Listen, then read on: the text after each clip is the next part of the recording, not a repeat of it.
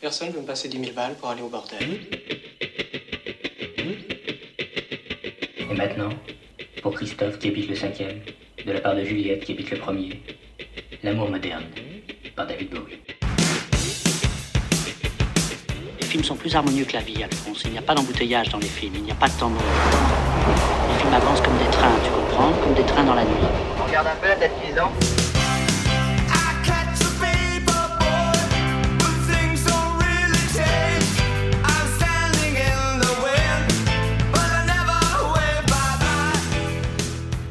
Des trains dans la nuit.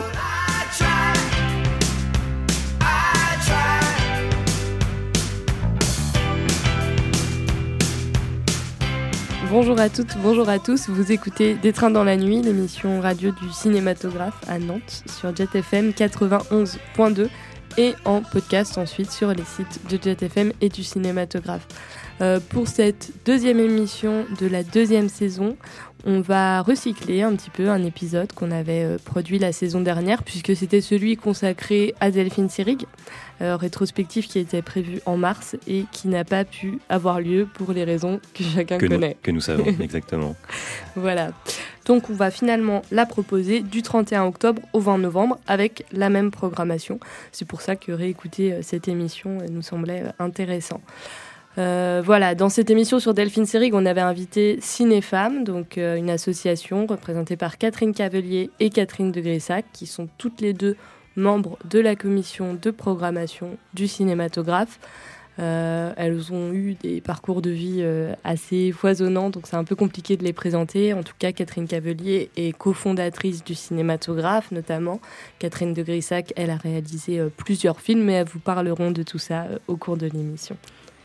Voilà, et donc pour la première fois cette saison, on va jeter un petit coup d'œil dans le rétroviseur, se remettre dans l'oreille ce qui s'est passé au cinématographe, mais aussi autour du cinématographe, puisque cet été, les premiers coups de pelleteuse se sont fait entendre cours des 50 otages, pour ce qui sera un jour, dans 2 ans, 3 ans, qui sait, le futur cinématographe. Voilà, on aura l'occasion d'en reparler dans cette émission régulièrement.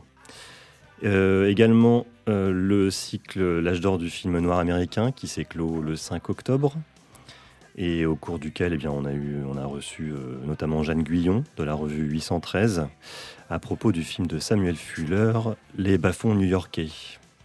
Donc on va l'entendre un petit peu, ainsi qu'Antoine Bourg, Antoine qui cette saison encore nous gratifie de ses séances Vidéodrome, des séances qui l'accompagnent d'une analyse filmique, et qui cette fois causait du film de Fritz Lang, Règlement de compte, The Big Hit en anglais.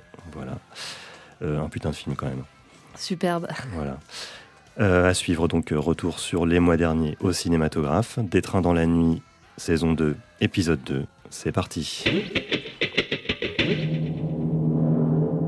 En lien avec le président de la République, j'ai donc décidé, jusqu'à nouvel ordre, la fermeture, à compter de ce soir minuit, de tous les lieux recevant du public non indispensables à la vie du pays. Il s'agit notamment des restaurants, cafés, cinémas,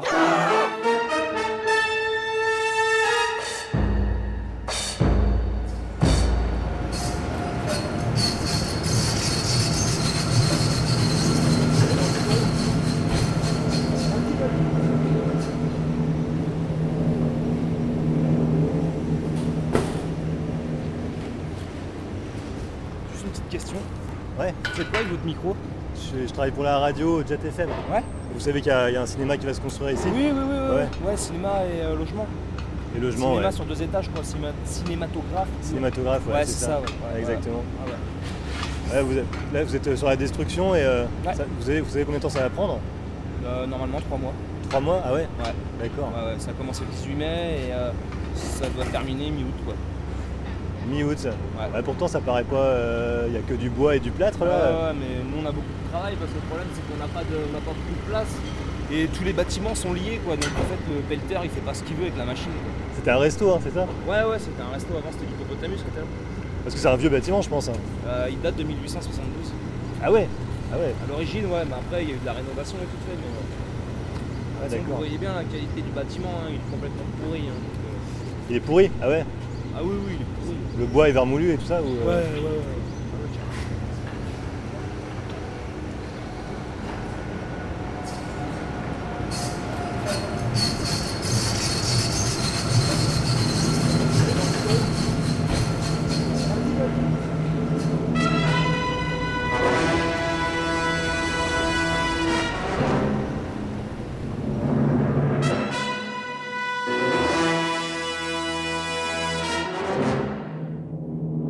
Amour, haine, violence, action, mort, en un mot, émotion. Samuel Fuller a dit ça dans quel film ? Pour présenter donc les bas-fonds new-yorkais de Samuel Fuller ce soir, j'ai à côté de moi Jeanne Guyon, donc, qui est rédactrice en chef de la revue 813 et aussi éditrice à Rivage Noir.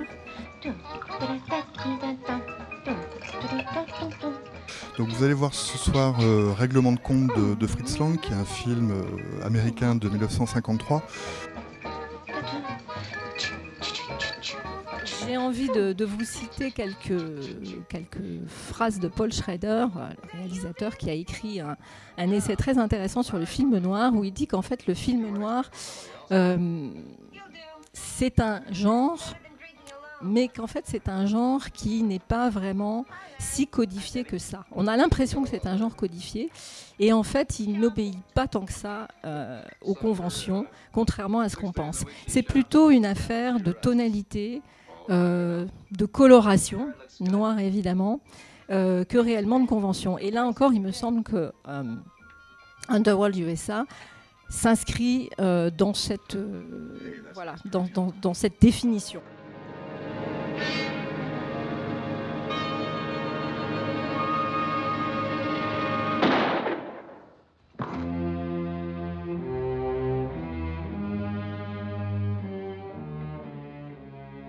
Si jamais certains d'entre vous n'ont jamais vu le Fritz Lang américain et connaîtraient, Metropolis, M le Maudit, ou voilà, il y a beaucoup de différences. La première peut-être différence qui va être très visible dans les films, c'est que les films de la période allemande sont, on va dire, beaucoup plus formalistes, beaucoup plus spectaculaires sur le plan visuel, ce qui s'explique par un certain nombre de raisons, mais d'abord parce que les films que tourne, en tout cas une partie des films que tourne Fritz Lang en Allemagne sont des films à gros budget, voire à très très gros budget. Si on prend Metropolis, c'est vraiment une super production, ce que ne fera jamais Fritz Lang à Hollywood.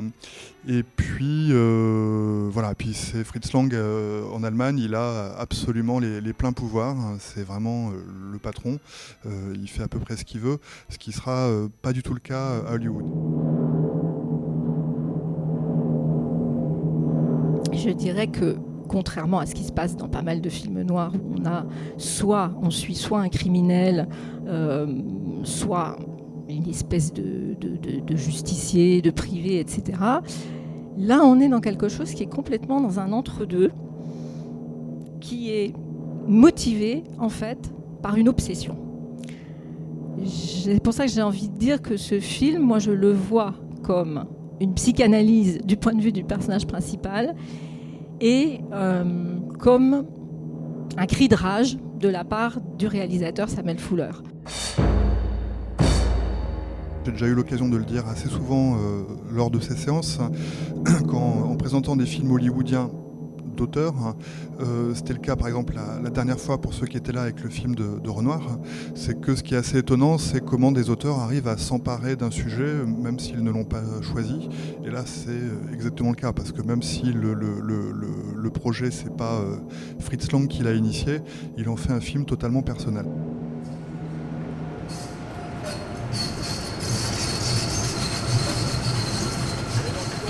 Et je terminerai en fait par une phrase qui est en fait extraite de James Ellroy, de sa trilogie Underworld USA, qu'il a appelée comme ça, évidemment vous avez compris pourquoi.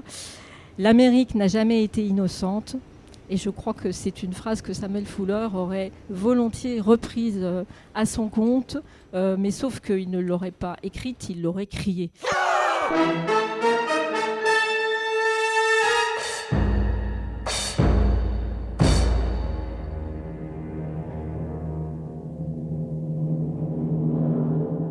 Ils m'ont dit dit qu'il fallait que je tâte les cheveux blondes parce que c'était comme ça qu'il fallait être. Et puis le dernier... Oh oui, il voulait que je fasse casser le mâchoire, briser le mâchoire par une dentiste pour... Creuser les joues. Creuser les joues. J'avais des belles joues d'adolescence un peu. Et puis Joshua Logan, en plus, qui était le metteur en scène et qui est aussi mon, how do you say, godfather, mon parrain. Un jour, avec le nez que tu vas jamais pouvoir jouer la tragédie parce qu'on ne peut pas le prendre au sérieux, ce nez-là. Alors c'est Jane Fonda que vous venez d'entendre dans un film qui s'appelle Sois belle et tais-toi de Delphine Seyrig. Alors à Cinéfemme, on souhaitait faire un peu un grand focus, un beau regard sur une femme du cinéma, et on avait pensé à Jane Fonda. Et puis, en regardant les films, en travaillant sur cette programmation, on a retrouvé donc ce film Sois belle et tais-toi, réalisé par Delphine Seyrig, et on s'est dit que Delphine Seyrig, c'était encore plus fort. Elle était française, elle avait une espèce d'aura dans le cinéma importante, quelqu'un qui a disparu il y a 30 ans, mais qui pour les cinéphiles, signifie encore quelque chose, mais qui n'est pas connu de la jeune génération. Et puis c'est une femme extrêmement engagée, féministe, qui a réalisé un certain nombre de films aussi, comme celui-là. Voilà, Catherine, tu as en collaboration avec Catherine, qui est aussi qui est ta collègue, et Camille aussi, qui a bien travaillé à cette programmation. Donc vous avez concocté cet ensemble de films qu'on n'y perd pas au change finalement. Enfin, bon, Jane Fonda, ça aurait été intéressant. Je ne sais pas du tout ce que ça aurait donné. La difficulté de Jane Fonda, c'est qu'un certain nombre de films les plus intéressants de sa filmographie, on n'aurait pas pu les avoir. C'était très compliqué. Ouais, donc on n'aurait eu que des séries B, c'est ça ? On risquait d'avoir ce qui n'est pas le meilleur de sa filmographie. Donc, ça aurait été vraiment autre chose alors. Donc Seyrig, ça nous paraissait. Puis bon, le fait que ce soit quelqu'un d'engagé en féministe en France, ouais, forcément, ça parle, ouais.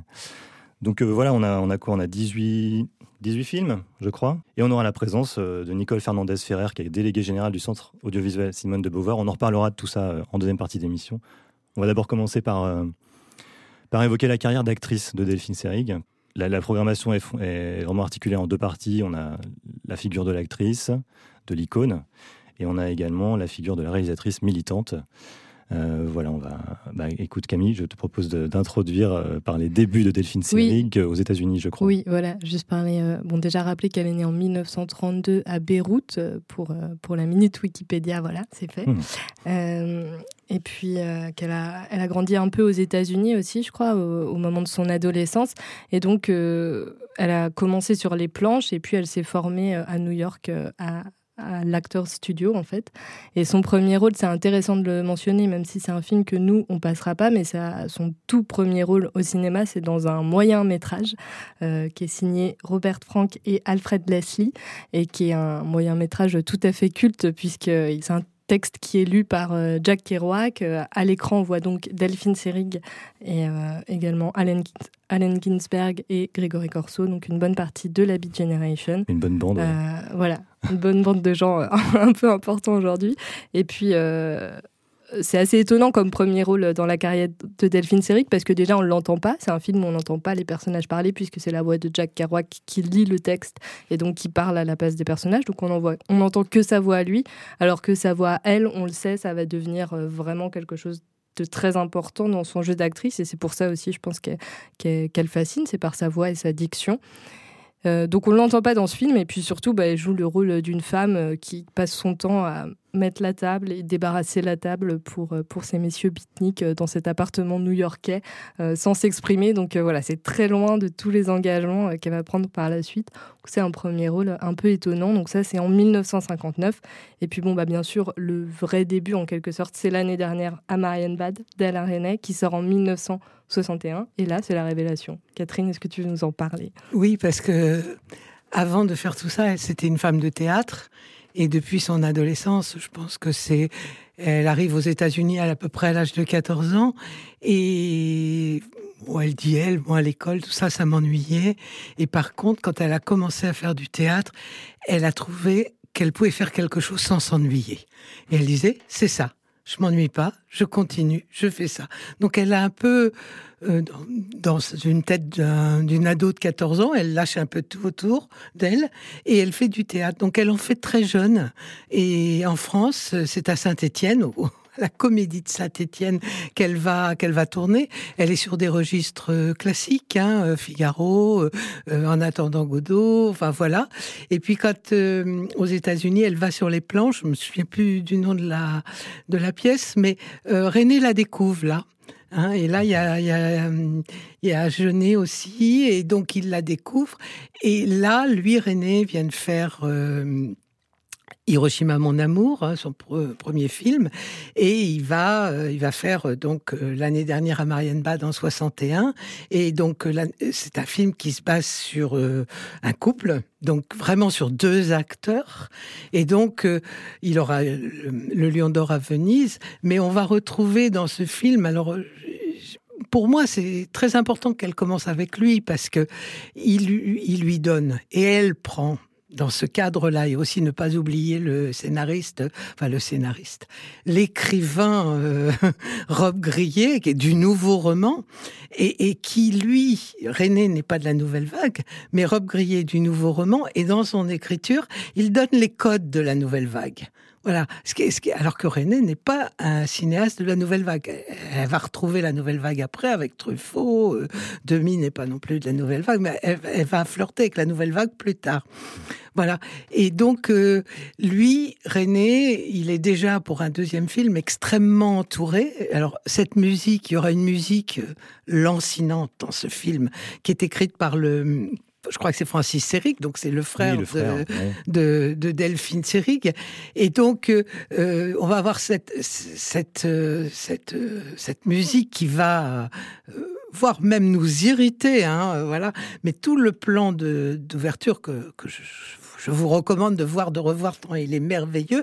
On va traverser des décors formidables qui sont les décors de Bernard Hevin, décorateur de Demy. Enfin voilà, on est dans la famille cinéma. Elle met le pied dans le cinéma et on est déjà dans la famille cinéma. Et ça va nous emmener. Donc on va arriver sur ces jardins. Et puis par le texte de Rob Grillet, on va se retrouver sur toutes les questions. Alors je dirais pas existentialiste pour Rob Grillet, mais c'est toute la question de ce couple qui se retrouve. Enfin en plus c'est un peu décalé. Et Delphine Seyrig se retrouvera souvent dans des cinémas décalés, dans des cinémas où sa voix est dite après, avant. Et là, elle commence là-dessus.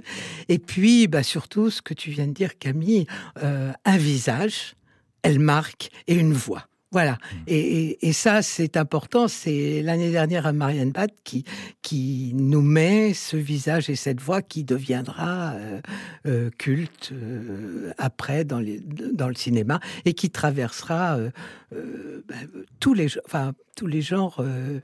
Oui, les documentaires. Elle travaillera même en voix off. Je pense à Guzman après pour certains documentaires. Voilà. C'est un très beau film.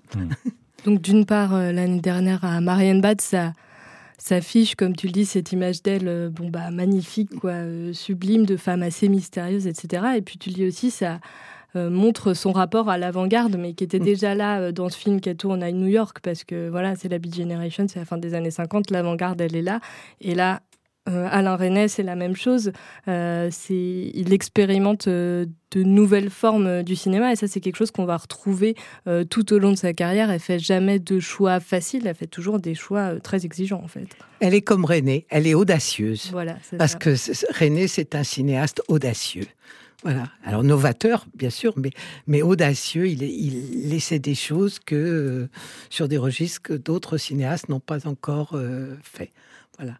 Mais c'est très marrant parce que quand on parle de Pull My Daisy, son premier film, on va retrouver après, on va peut-être en parler plus tard, des films où elle règle ses comptes à la Beat Generation, à ces hommes qui la font mettre la table et tout ça, et elle va faire des déclarations, mais dans les films, voilà, elle va bon, par exemple, dans Qu'est-ce qu'on se met, quand elle va parler des militants, voilà, la Beat Generation, c'était supposé être une avant-garde de pensée quand même. Enfin, où est-ce qu'on se met, hein, c'est ça? Oui, où est-ce qu'on se met, oui. Et du coup, là, elle va régler ses comptes en jouant, en filmant à tous ces hommes qui, d'une génération, se disaient avant-garde, mais quand même oubliaient la question de la place des femmes. Voilà, et c'est intéressant. Ouais, ce que tu dis, ça me fait penser à Baiser volé, qui est un autre film de la programmation de Truffaut, donc un peu plus tardif, 1968. Là, elle campe une femme, la femme au foyer, quand même parfaite, mais qui est très libre. Voilà, elle a des citations dans le film qui font penser que ce rôle, elle l'a pris avec plaisir aussi pour ça. Et alors, c'est la femme au foyer, mais c'est surtout la femme inactive économiquement, mais riche. Totalement dépendante de son mari. Voilà. Ouais. Mais justement, elle peut se permettre des choses parce que elle est économiquement aisée, quoi. Donc, elle joue avec ce jeune qui est aussi une figure du cinéma, hein, Douanel. Antoine Douanel. Ouais. Voilà, c'est Jean-Pierre Léaud est dans aussi dans son arrivée, c'est son 3e volet, mais c'est son arrivée au cinéma. Il viendra après, il reprendra d'autres registres, mais là, pour l'instant, il est dans le registre Douanel. Et cette rencontre entre les deux, où lui, il est vraiment de la nouvelle vague, hein. Il a du moins été repéré comme la nouvelle vague, mais elle pas. Et donc, elle a cette liberté, et du coup, bien 68, ouais. C'est avant les années fortes du féminisme, et elle tient des discours, enfin des phrases qui sont absolument précurseuses. Oui, sur l'indépendance. Sur l'indépendance. Sur la liberté. Il y a un moment donné, elle lui fait une leçon sur voilà, comment elle choisit, qu'elle est indépendante, que son bonheur, c'est elle qui choisit. Enfin, voilà, bon... par contre, on est sur un registre très léger, enfin, on est sur un ton très léger. Voilà. C'est un film... Non, j'allais dire qu'il y a beaucoup d'humour, je trouve, dans ce rôle de Fabienne Tabart dans Baiser volé. On sent qu'elle s'amuse de jouer cette espèce de bourgeoise voilà, qui fait rien de ses journées. Et puis je trouve que ça, c'est quelque chose qu'on retrouve dans le Peau d'âne de Jacques Demy. On sent qu'elle s'amuse et qu'elle rigole de se voir jouer ses rôles. En fait, la fée des lilas qui débarque de nulle part, qui a l'air de flotter. Enfin, on sent qu'il y a beaucoup d'humour dans sa manière de jouer. Mais la fée des lilas, elle dit dans la chanson, si je me souviens bien, elle dit « Les filles ne marient pas leur père ». Et on est dans un discours aussi qui est engagé. À l'époque, on n'en parlait pas de ça, de ce qui pouvait être des relations ou des attouchements sexuels dans la famille et tout ça. Et déjà, ça arrive. La seule qui en parle un peu avant, c'est Varda, dans les années 60. Je me souviens plus exactement de la date, mais c'est avant Baiser volé.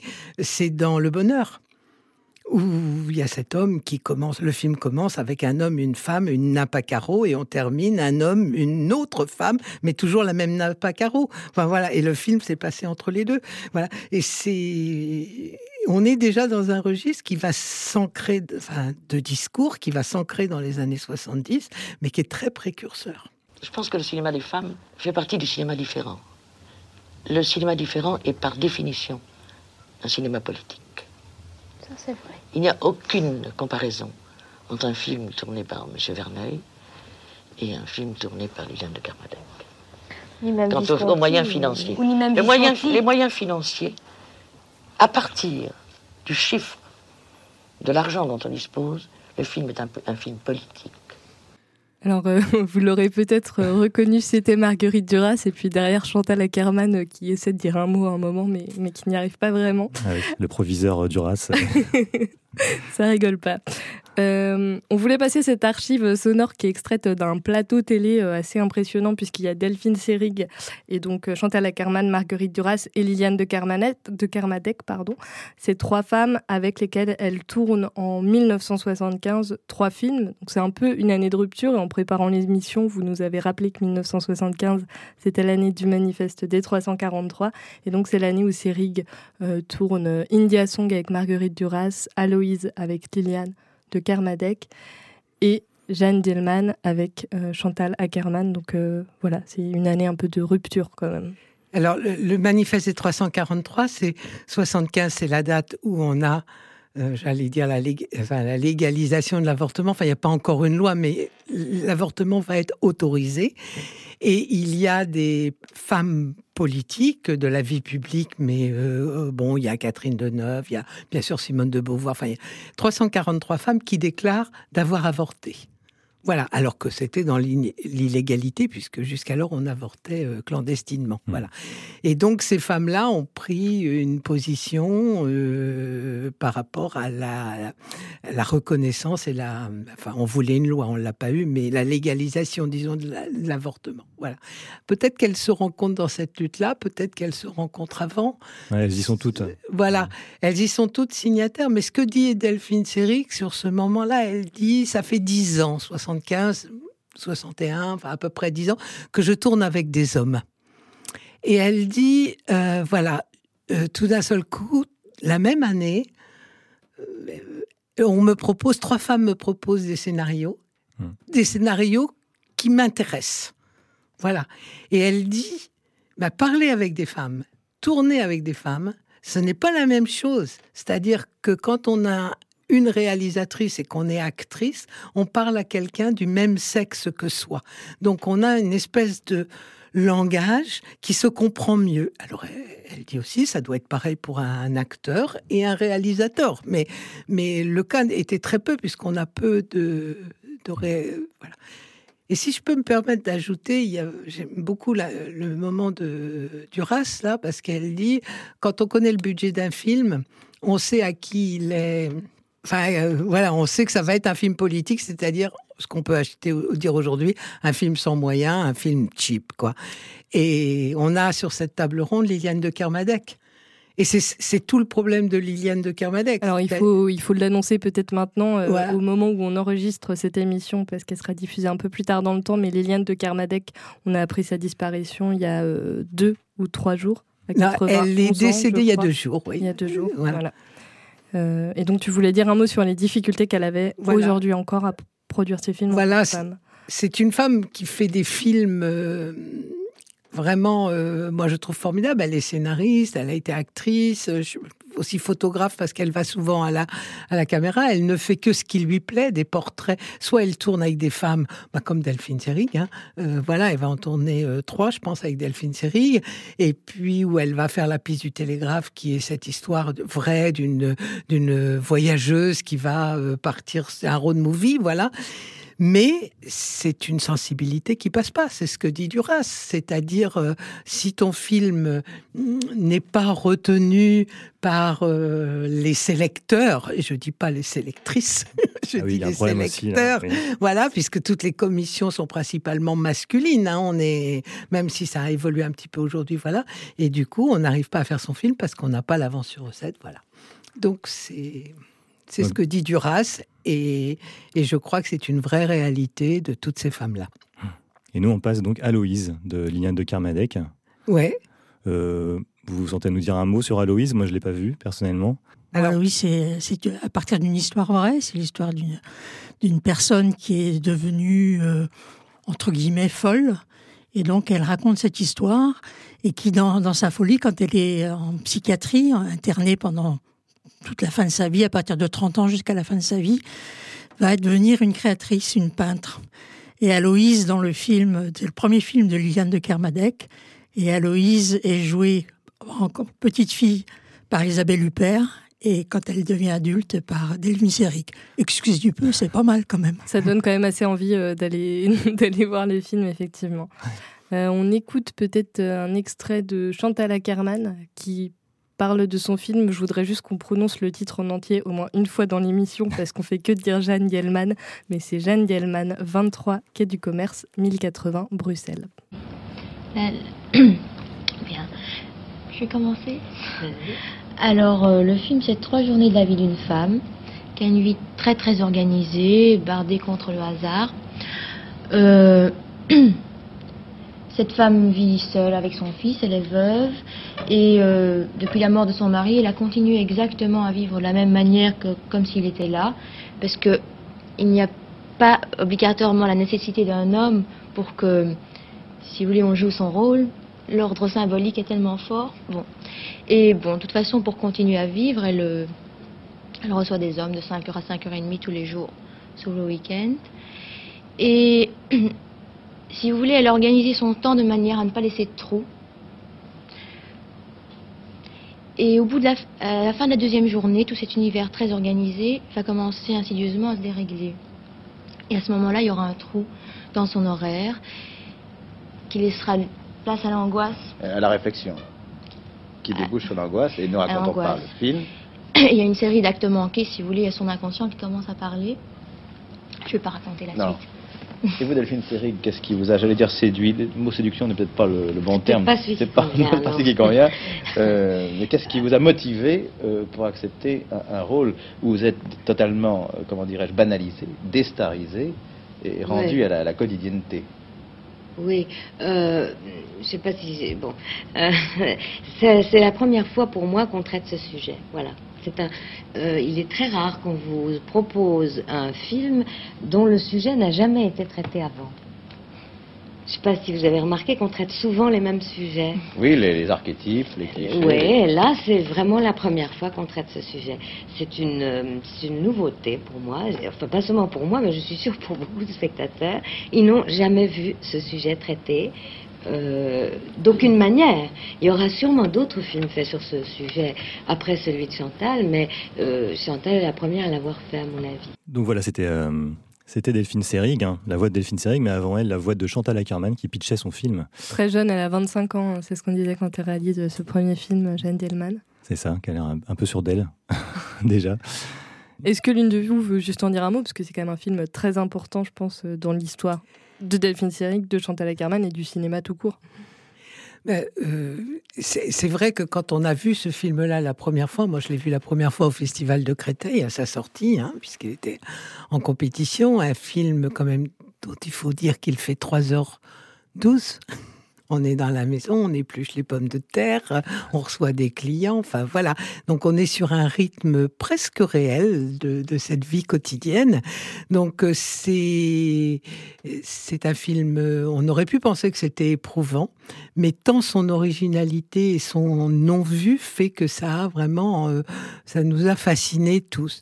Et Chantal Akerman dit une chose dans un autre interview, elle dit j'ai aimé faire ce film avec Delphine Seyrig parce que Delphine Seyrig, elle est quand même un peu vamp, un peu femme élégante, puis d'un seul coup on la met dans un rôle de ménagère avec son tablier, enfin comme je disais tout à l'heure, et elle dit comme ça on décale la femme et on fait plus attention aux gestes qu'elle fait. Parce que le fait qu'elle fasse le lit, qu'elle fasse la vaisselle, qu'elle épluche les pommes de terre, on sent que cette femme-là, c'est pas ses gestes quotidiens. Donc du coup, on s'intéresse aux gestes. La femme qu'on a à la maison, du coup, on voit le geste qu'elle fait. C'est une prise de conscience. C'est un film prise de conscience. Voilà, c'est ce que dit Chantal Akerman. Et je trouve ça très vrai parce que...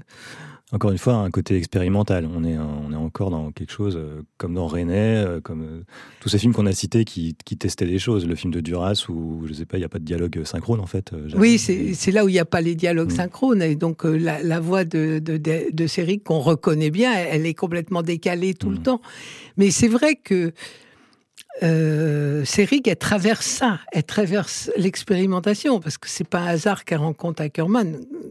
Elle a 25 ans, Akerman. Comment elle fait front là à ce journaliste, je crois que c'est Pierre Bouteiller, qui vraiment est un peu odieux si on entend l'ensemble de l'interview, mais elle fait front, c'est-à-dire de toute façon, Akerman, c'est ça, dans tout ce qu'elle fait. Elle va jusqu'au bout. Bon, d'ailleurs, c'est aussi sa fin qu'elle décide. Voilà, c'est quelqu'un qui va jusqu'au bout de sa vie, jusqu'au bout de son art, jusqu'au bout de son expérience. Et je crois que Jeanne Dielman, ça correspondait à des rencontres. Tout ça, c'était quand même toutes ces femmes-là. On les retrouvait à Créteil, au Festival de films de femmes de Créteil, qui a commencé en 79 et qui existe encore puisqu'il va avoir lieu en même temps que la rétrospective Delphine Seyrig à Paris. Mais voilà, donc c'est quand même des foyers privilégiés où elles ont pu, ces femmes artistes, se rencontrer et discuter entre elles. Et Akerman est là, et on aura l'occasion de parler d'Ulrike Güntinger plus tard. Et les femmes, elles avaient intérêt à expérimenter, parce que de toute façon, elles n'avaient pas le champ libre. On lui reprenait tout, donc voilà. Tu mentionnais Ulrike Oettinger. Effectivement, ce serait peut-être bien qu'on en dise deux mots. C'est une cinéaste allemande avec laquelle Delphine Seyrig a tourné 4 films. Nous, on en passera un, Dorian Gray, dans le miroir de la presse à scandale. Catherine, est-ce que tu veux dire un mot de cette réalisatrice, enfin l'une de vous d'ailleurs? Moi, j'ai découvert Ulrike Oettinger à Créteil, hein, comme beaucoup de films qu'on a pu croiser. Son film qui m'a vraiment marqué, c'est, alors le nom m'échappe, on l'a passé il y a 3-4 ans au cinématographe. Johanna d'Arc of Mongolia, où c'est cette traversée de toute l'Europe jusqu'à la Mongolie, avec Delphine Seyrig dans un train du 19e siècle, et c'est quelque chose d'assez incroyable, quoi, voilà, irracontable. Donc Ulrike Oettinger nous emmène dans des histoires fabuleuse. Je ne me souviens pas de Dorian Gray, ça fait très longtemps pareil que je l'ai vu, mais je pense que ça va nous entraîner aussi dans une très belle histoire de personnages de femmes. Alors, le Dorian Gray, c'est quelque chose, c'est la presse à scandale, et elle reprend l'angle, donc ça devient le docteur Mabuse, quoi, voilà. Donc elle joue de ça, donc on est dans les égouts peut-être, je sais pas, enfin on est dans quelque chose de souterrain, et on va être là-dedans, et donc c'est un film qui dénonce énormément, et ça, Ulrike Oettinger, de toute façon, c'est une artiste expérimentale. C'est pas...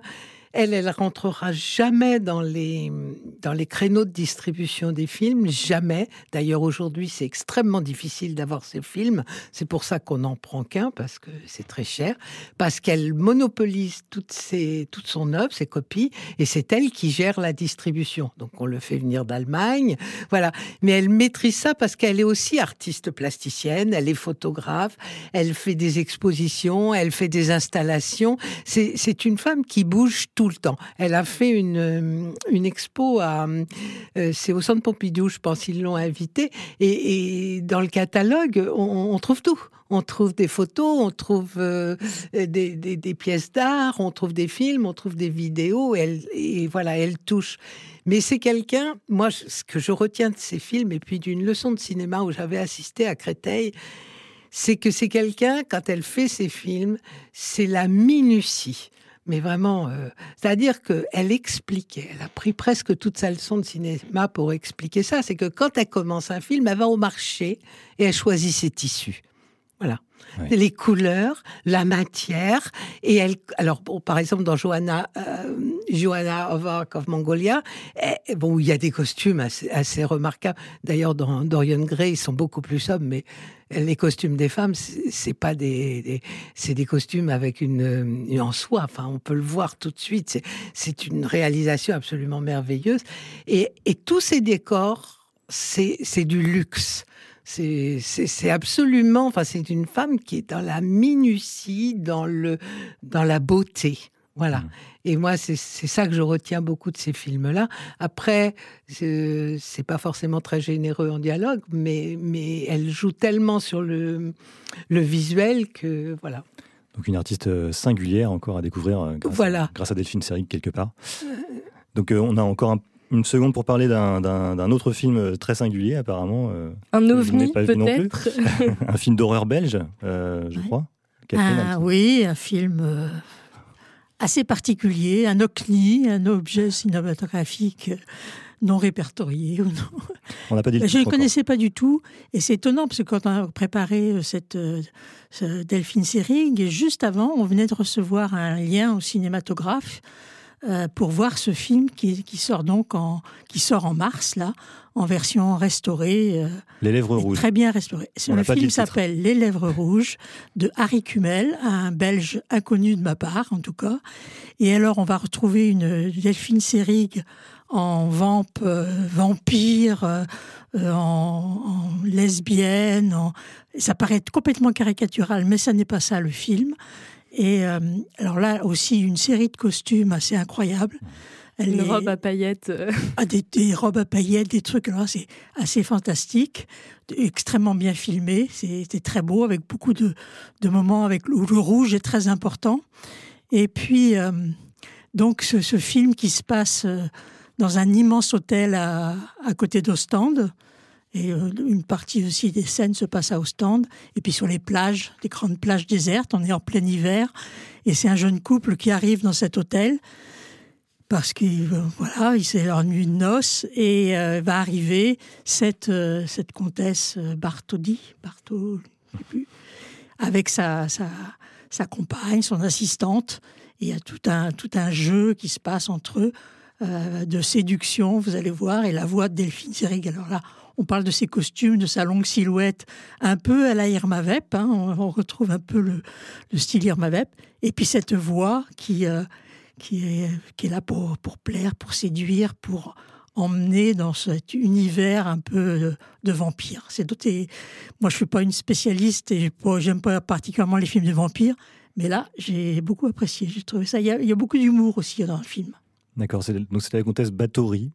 Oui, c'est ça. Apparemment, ça s'appuie sur une légende hongroise. Tout à fait. La comtesse sanglante. C'est ça. Ouais. C'est très intriguant et on va peut-être... Très intriguant comme film et je vous conseille vraiment de venir le voir. On en écoute un extrait peut-être parce qu'on sent toute cette étrangeté. Et puis bon, on se lasse pas de la voix de Delphine Seyrig de toute façon.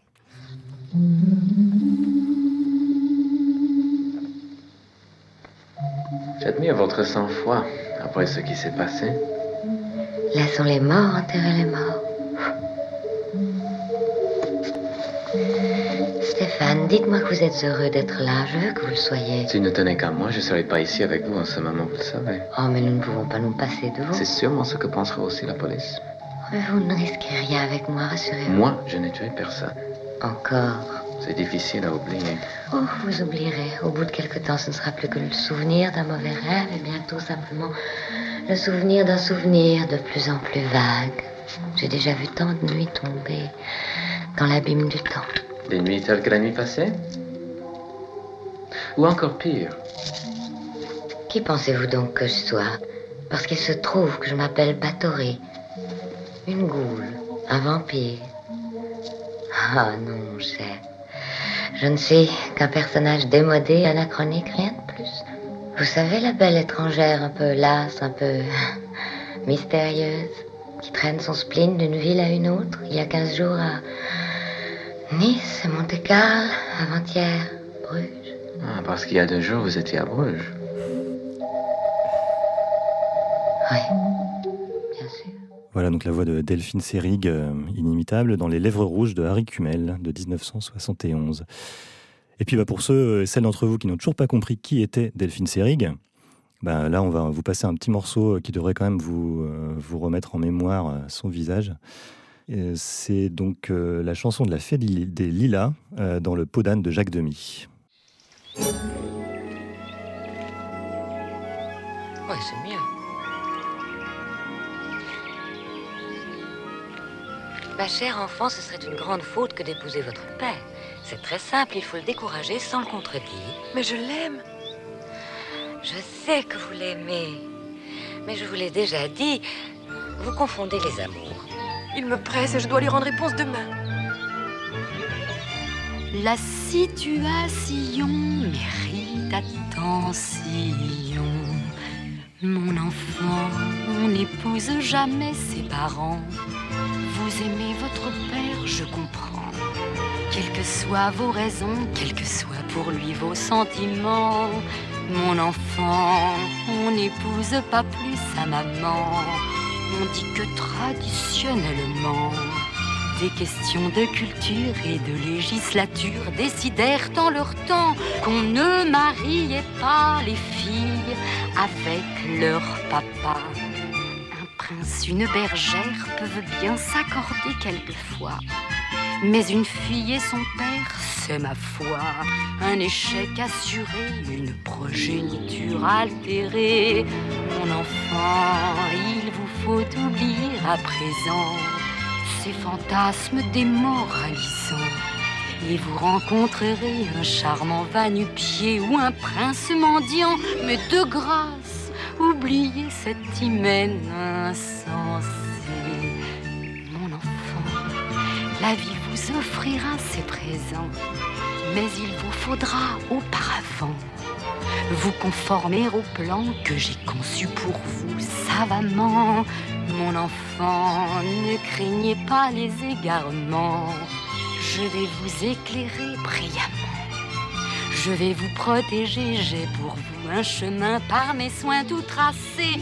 Mais de grâce, écoutez, j'ai tout manigancé. Ne vous tourmentez plus, il ne vous arrivera rien de fâcheux si vous suivez fidèlement mes conseils. Vous croyez ? On est à mi-émission. C'est l'heure de la chronique JPEX 2000 de Jean-Christophe avec aujourd'hui un étrange objet, la caméra porte-à-pack de Sony. Mais oui. Ici, alors vraiment, nous ne sommes pas misogynes. Je vais vous administrer la preuve. Je vais vous administrer la preuve, c'est que il y a 4 caméras là autour de vous.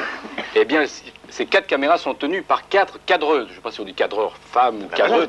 Avoir 4 cadreuses. Alors, je voudrais bien que ces cadreuses se cadrent elles-mêmes. Est-ce qu'on peut... Ah, ben les voilà, on les voit, vous voyez. On voici 3. Et oui, la quatrième, on ne veut pas la voir, parce que c'est elle qui monte les 3 autres, vous voyez. Alors ça... On veut une preuve. Non, mais on veut la voir, on les voit là. Oui. Donc, il y a des cadreux, et puis... Alors... Il y a ce moment, dans Mazo et Miso vont en bateau, film essentiel du collectif d'action féministe Les Insoumises, réalisé en 1976, il y a ce moment donc où le présentateur Bernard Pivot, soucieux de montrer que, contrairement à ses invités ce soir-là, il n'est pas misogyne et que donc il n'hésite pas à collaborer avec des femmes, demande à ce que soit dévoilé ce que d'ordinaire on ne voit pas à la télévision, les personnes derrière les caméras. 3 cadreuses apparaissent alors à l'image. Casque sur les oreilles, elles semblent bien petites derrière leur monstre de caméra, grosse berline à tube entrelardée de câbles qu'elles manipulent debout, visage levé vers l'écran de contrôle. Puis, Bernard Pivot demande à ce qu'on filme la personne qui réalise l'émission, celle qui, devant sa console et ses écrans de retour, décide de ce que le foyer français, avachi dans le canapé de son salon, va voir et donc comprendre de ce qui se déroule sous la lumière des projecteurs. Un cadreur nous montre cette personne. Encore une femme. Elle semble s'amuser de la situation, quoique elle aussi reste concentrée sur sa tâche. Et pour cause. En tant que réalisatrice, c'est à elle qui revient la responsabilité de doser le temps où elle apparaît sur l'écran du foyer français. C'est elle qui s'adresse en ce moment même, par l'intermédiaire d'un micro, à celui, ou à celle, on ne le saura jamais, qui la tient en joue dans son viseur. Durant cette séquence assez courte, on en oublierait presque que le patron, c'est bien sûr Bernard Pivot, et que d'une simple phrase, le très important bonhomme peut faire tomber le rideau sur les coulisses, et tendre à nouveau le micro à ses pitoyables invités, misogynes, autoproclamés. On l'oublierait presque, mais en fait, c'est impossible. Car voici les mots que Bernard croit bon d'ajouter au sujet de cet employé dont il semble si fier. Madame le ministre, si je dis qu'Agnès Delarive non seulement est une excellente professionnelle, une excellente réalisatrice, et si je dis qu'en plus elle est très belle, est-ce que c'est une phrase misogyne? Est-ce une phrase misogyne? C'est pas une phrase misogyne? Ah, ben je l'ai cru entendre. Elle est jolie, la réalisatrice. Elle a de la gueule. Ce qu'elle fait avec son micro et ses boutons n'a d'un seul coup plus la moindre importance. Il est amusant de noter que quelques années auparavant, en 1967, débarquait sur le marché un nouveau modèle de caméra vidéo qui allait se révéler un compagnon efficace des luttes d'émancipation des femmes, des Noirs américains, des homosexuels et de bien d'autres franges de la population qui, jusqu'alors, ne disposaient pas d'un moyen d'expression à même de combattre un média télévisuel devenu tout-puissant. Ce combiné porte-à-pack, de son vrai nom Sony Video Rover Porte-à-pack, se compose d'une caméra monotube, donc noir et blanc, ultra légère et très maniable, qui fonctionne sur batterie, et qu'il suffit de brancher à un enregistreur à bande, lui aussi pensé pour être portatif.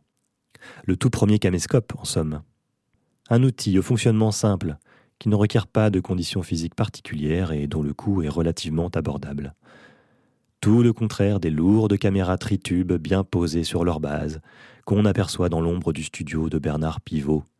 Ces horribles bousins faits pour filmer des gens assis dans des fauteuils trop bas, les genoux au-dessus du nombril. Sans le savoir, sans doute, Bernard, ce jour-là, rendait définitivement poussifs et ringards ses outils de propagande, la vidéo à la papa. Tandis que devant leur banc de montage, les joyeuses drilles du collectif Les Insoumises, Carole Roussopoulos, Johanna Wider, Nadia Ringard et Delphine Seyrig, inventaient une réponse légère, véloce, à l'heure exacte de ce qui se jouait dans les recoins du monde, où la télévision ne s'aventurait surtout pas. L'édition de ce texte est épuisée aussi bien en anglais que dans sa traduction française. Il est donc difficile de se le procurer. C'est pourquoi nous avons éprouvé le besoin d'en reproduire un extrait. Paris, août 76, Delphine et Carole. Scum Manifesto de Valérie Solanas, 1967.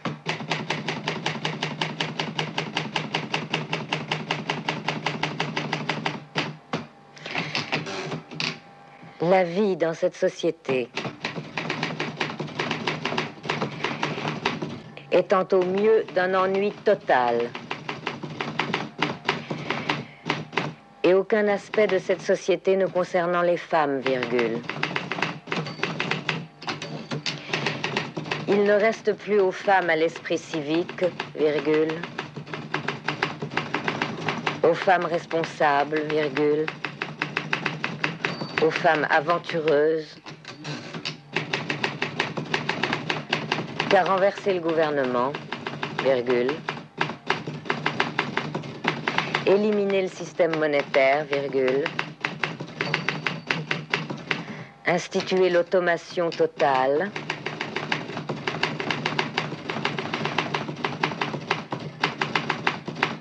Et détruire le sexe mâle, point. Pour arrondir les fins de mois, je faisais des stages vidéo le vendredi soir, samedi, dimanche, pour 200 francs, je m'en rappelle de l'époque, 200 francs français, pour 6 femmes. Et un jour, on avait un petit local déjà dans le 14e, rue Hippolyte Mindron. Il y a 2 femmes qui ont frappé à la porte pour demander si elles pouvaient s'inscrire au stage. Je dis très bien. J'aurais demandé leur nom. Elles m'ont demandé si je voulais une avance ou pas. J'aurais dit non, c'est pas la peine, vous paierez en venant. Et donc, elles ont participé au stage le week-end suivant.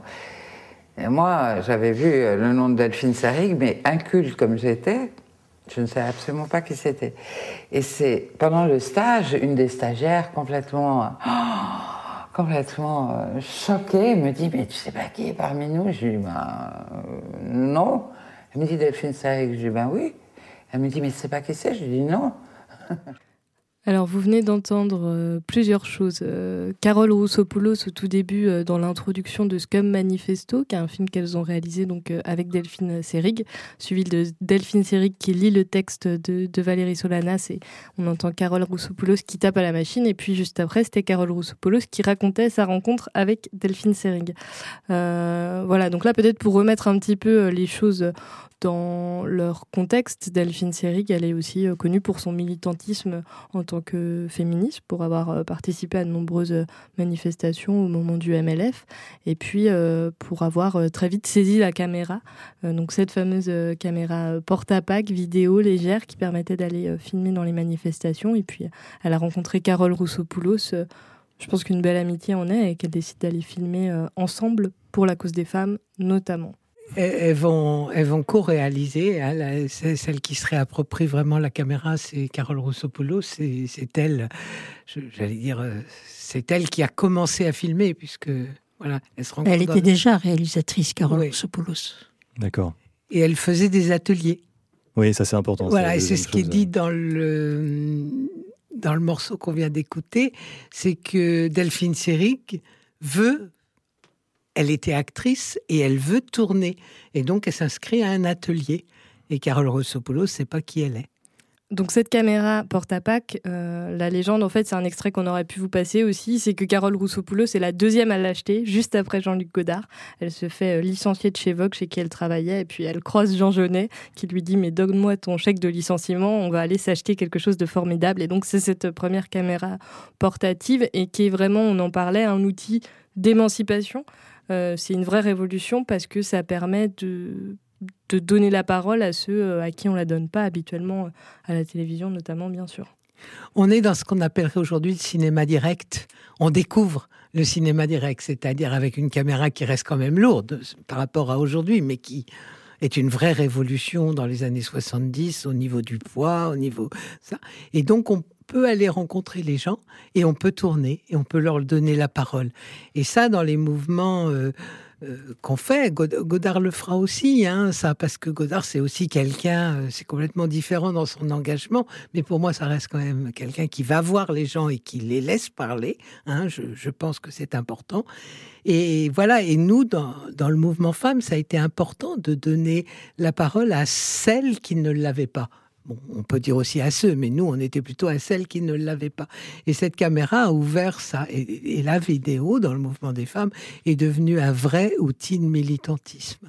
Voilà. Et Carole étant réalisatrice, elle connaissait tout pour monter. Elle avait moins de problèmes à gérer les films. Voilà. Et donc, c'est comme ça qu'elles se sont rencontrées. Et du coup, qu'elles ont pris la parole et surtout qu'elles l'ont donné. On verra par exemple Les Prostituées de Lyon, c'est un film qu'elles vont faire ensemble, ou quand les femmes prostituées se trouvent dans une église et que si elles sortent, elles se font agresser. Alors Carole et Delphine, l'ensemble de Vidéo Out, elles ont créé un groupe qui s'appelle Vidéo Out, va mettre des grands téléviseurs sur la place dehors et tous les gens qui passent vont écouter le témoignage des prostituées. Qui parlent depuis l'intérieur de l'église, en fait. Voilà. C'est presque, aujourd'hui, ce serait de l'art contemporain, ça serait une installation. C'est de la télé directe, quoi. Voilà. La télé ne parle pas de ce qui se passe dans l'église, a priori, ou en tout cas pas en bon terme. Là, le passant, il n'a pas d'autre choix que de voir et d'entendre, et d'ailleurs, il est plutôt attiré par les écrans. Voilà. On voit ça, il y a une séquence dans le film, dans le documentaire qu'on va passer, qui parle de ça, je crois.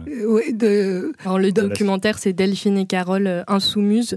On aura une séance de ce documentaire qui retrace donc l'histoire de cette amitié et puis de ce militantisme et des différents films qu'elles ont tournés ensemble.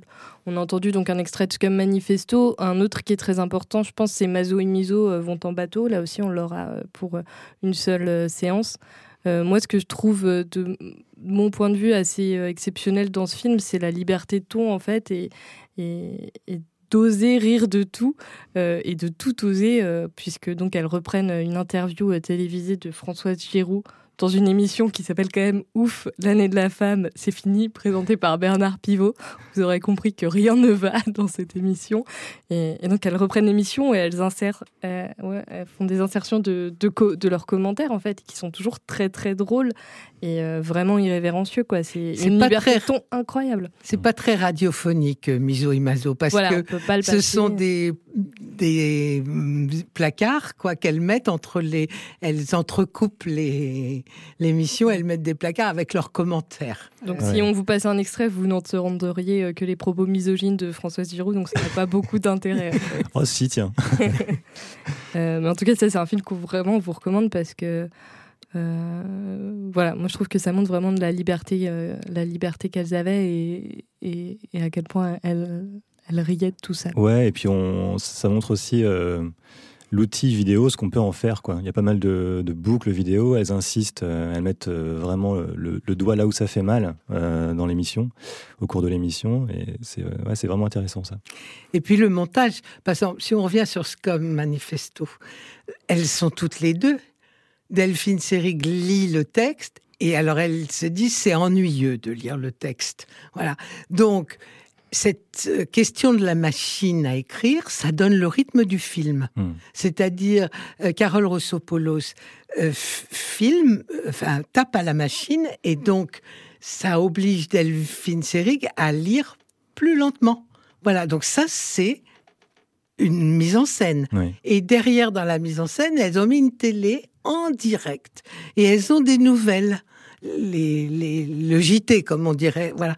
Et qu'est-ce qui se passe ? On a, en ce moment, c'est des bagarres en Irlande du Nord, voilà, on est à Belfast et tout ça, parce que c'est en direct. Donc, ça, elles ne le contrôlaient pas, et c'est vraiment la mise en scène. Et elles posent leur caméra sur un pied, et voilà.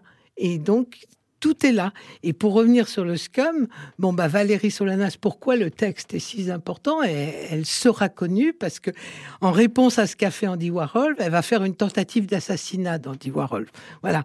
Donc, c'est comme ça qu'elle va être connue, parce que Andy Warhol était l'artiste underground très connu de l'époque.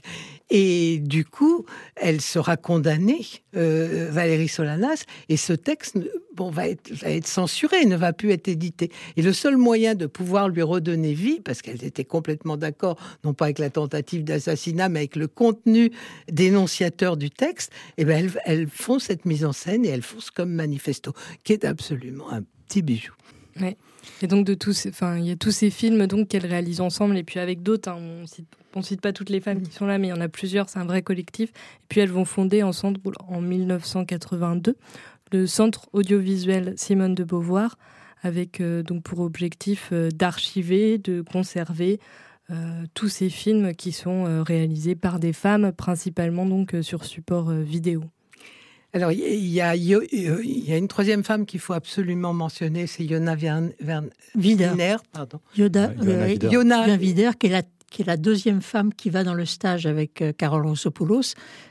C'est la compagne. En fait, Yona Wiener et Delphine Seyrig se sont connues au Liban. Elles étaient au même lycée français au Liban. Et c'est comme ça qu'elles se sont connues et elles vont s'inscrire dans ce stage de Carole Rossopoulos ensemble. Et après, toute l'aventure, effectivement. Alors, elle est un peu à l'écart, Yona Wiener, mais elle est toujours présente.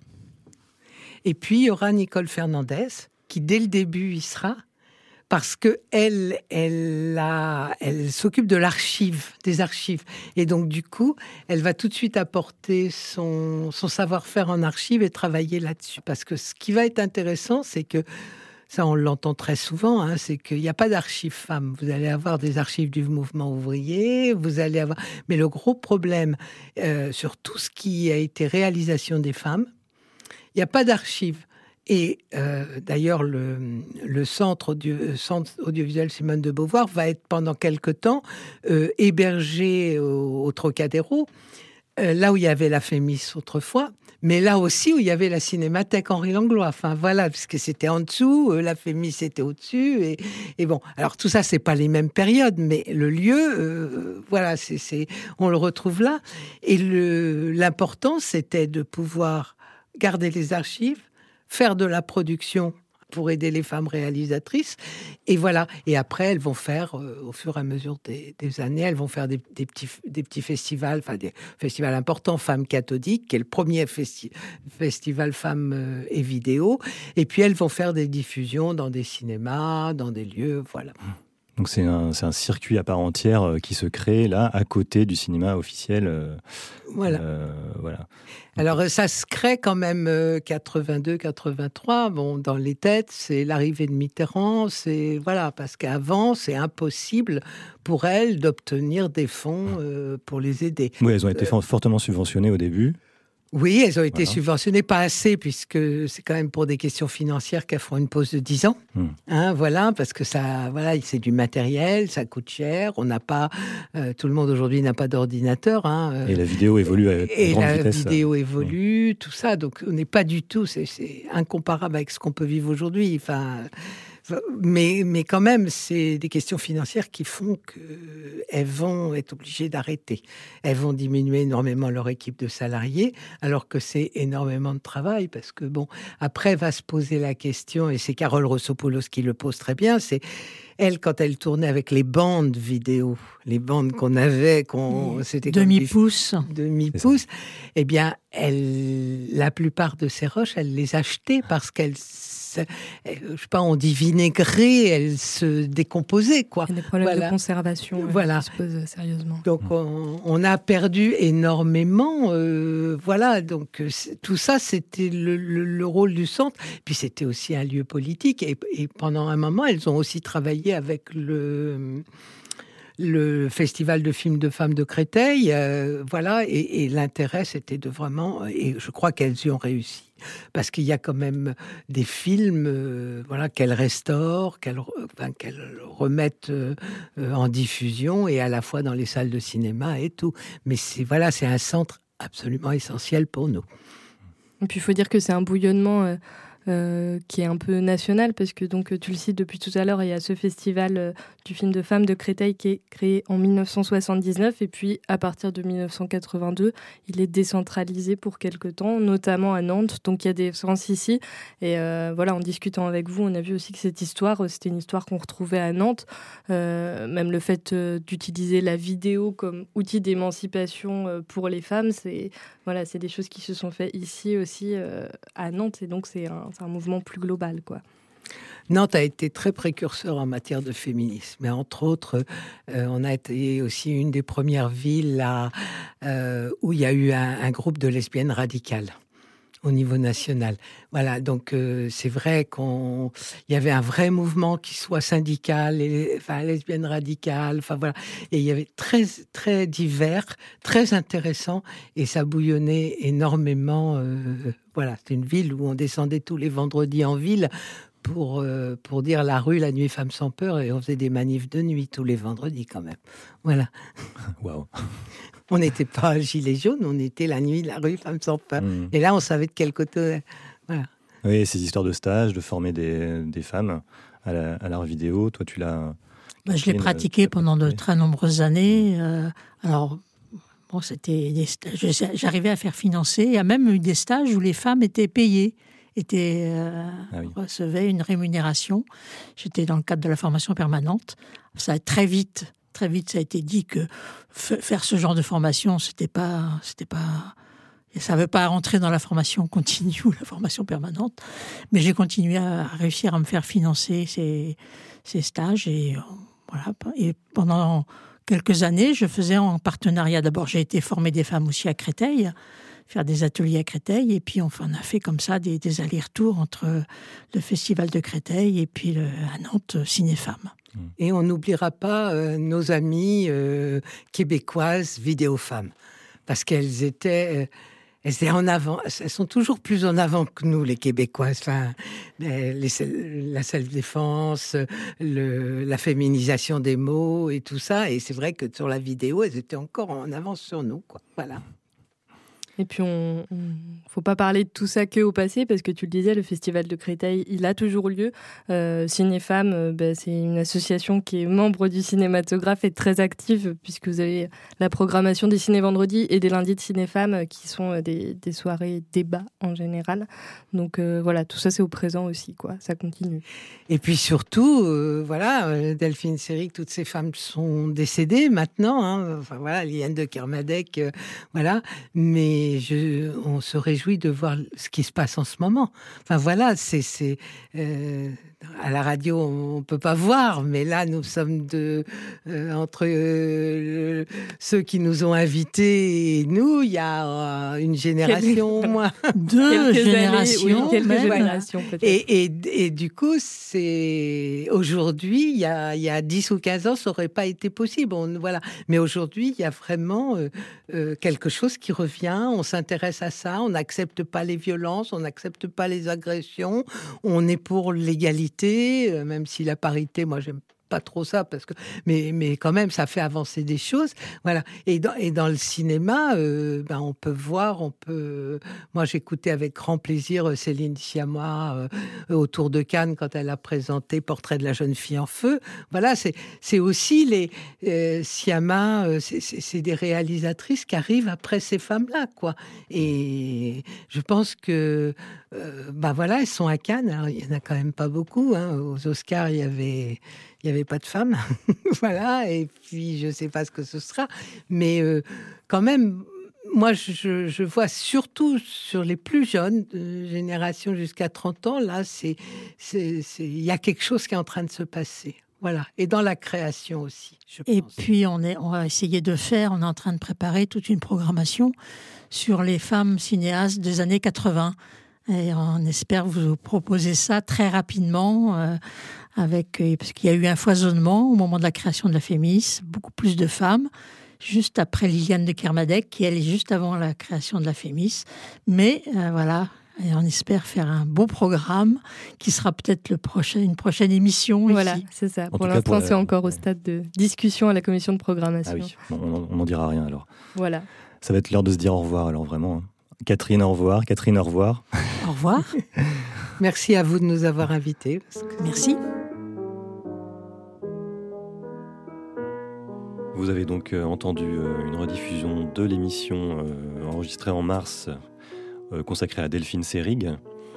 Delphine Seyrig dont nous programmons donc au cinématographe une filmographie, une proposition de filmographie du 31 octobre au 20 novembre.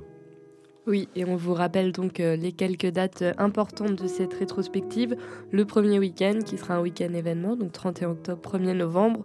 Toutes les séances seront présentées soit par Nicole Fernandez-Ferrer, qui est déléguée générale du Centre audiovisuel Simone de Beauvoir à Paris, ou par Alexandre Moussa. Alexandre Moussa, c'est lui qui donnera une conférence le dimanche 1er novembre, donc à 18h15. Il est doctorant et écrit actuellement sa thèse sur Delphine Seyrig. Sa conférence s'intitulera donc Delphine Seyrig, de l'icône du cinéma moderne à la militante féministe. Voilà, puis signaler aussi quelques séances uniques, notamment de Mazo et Mizo vont en bateau qu'on a évoqué. Ça sera le mercredi 4 novembre à 21h. Et aussi de Jeanne Dielman de Chantal Akerman. Ce sera le jeudi 5 novembre à 19h30. Voilà, vous savez tout. Tout, oui.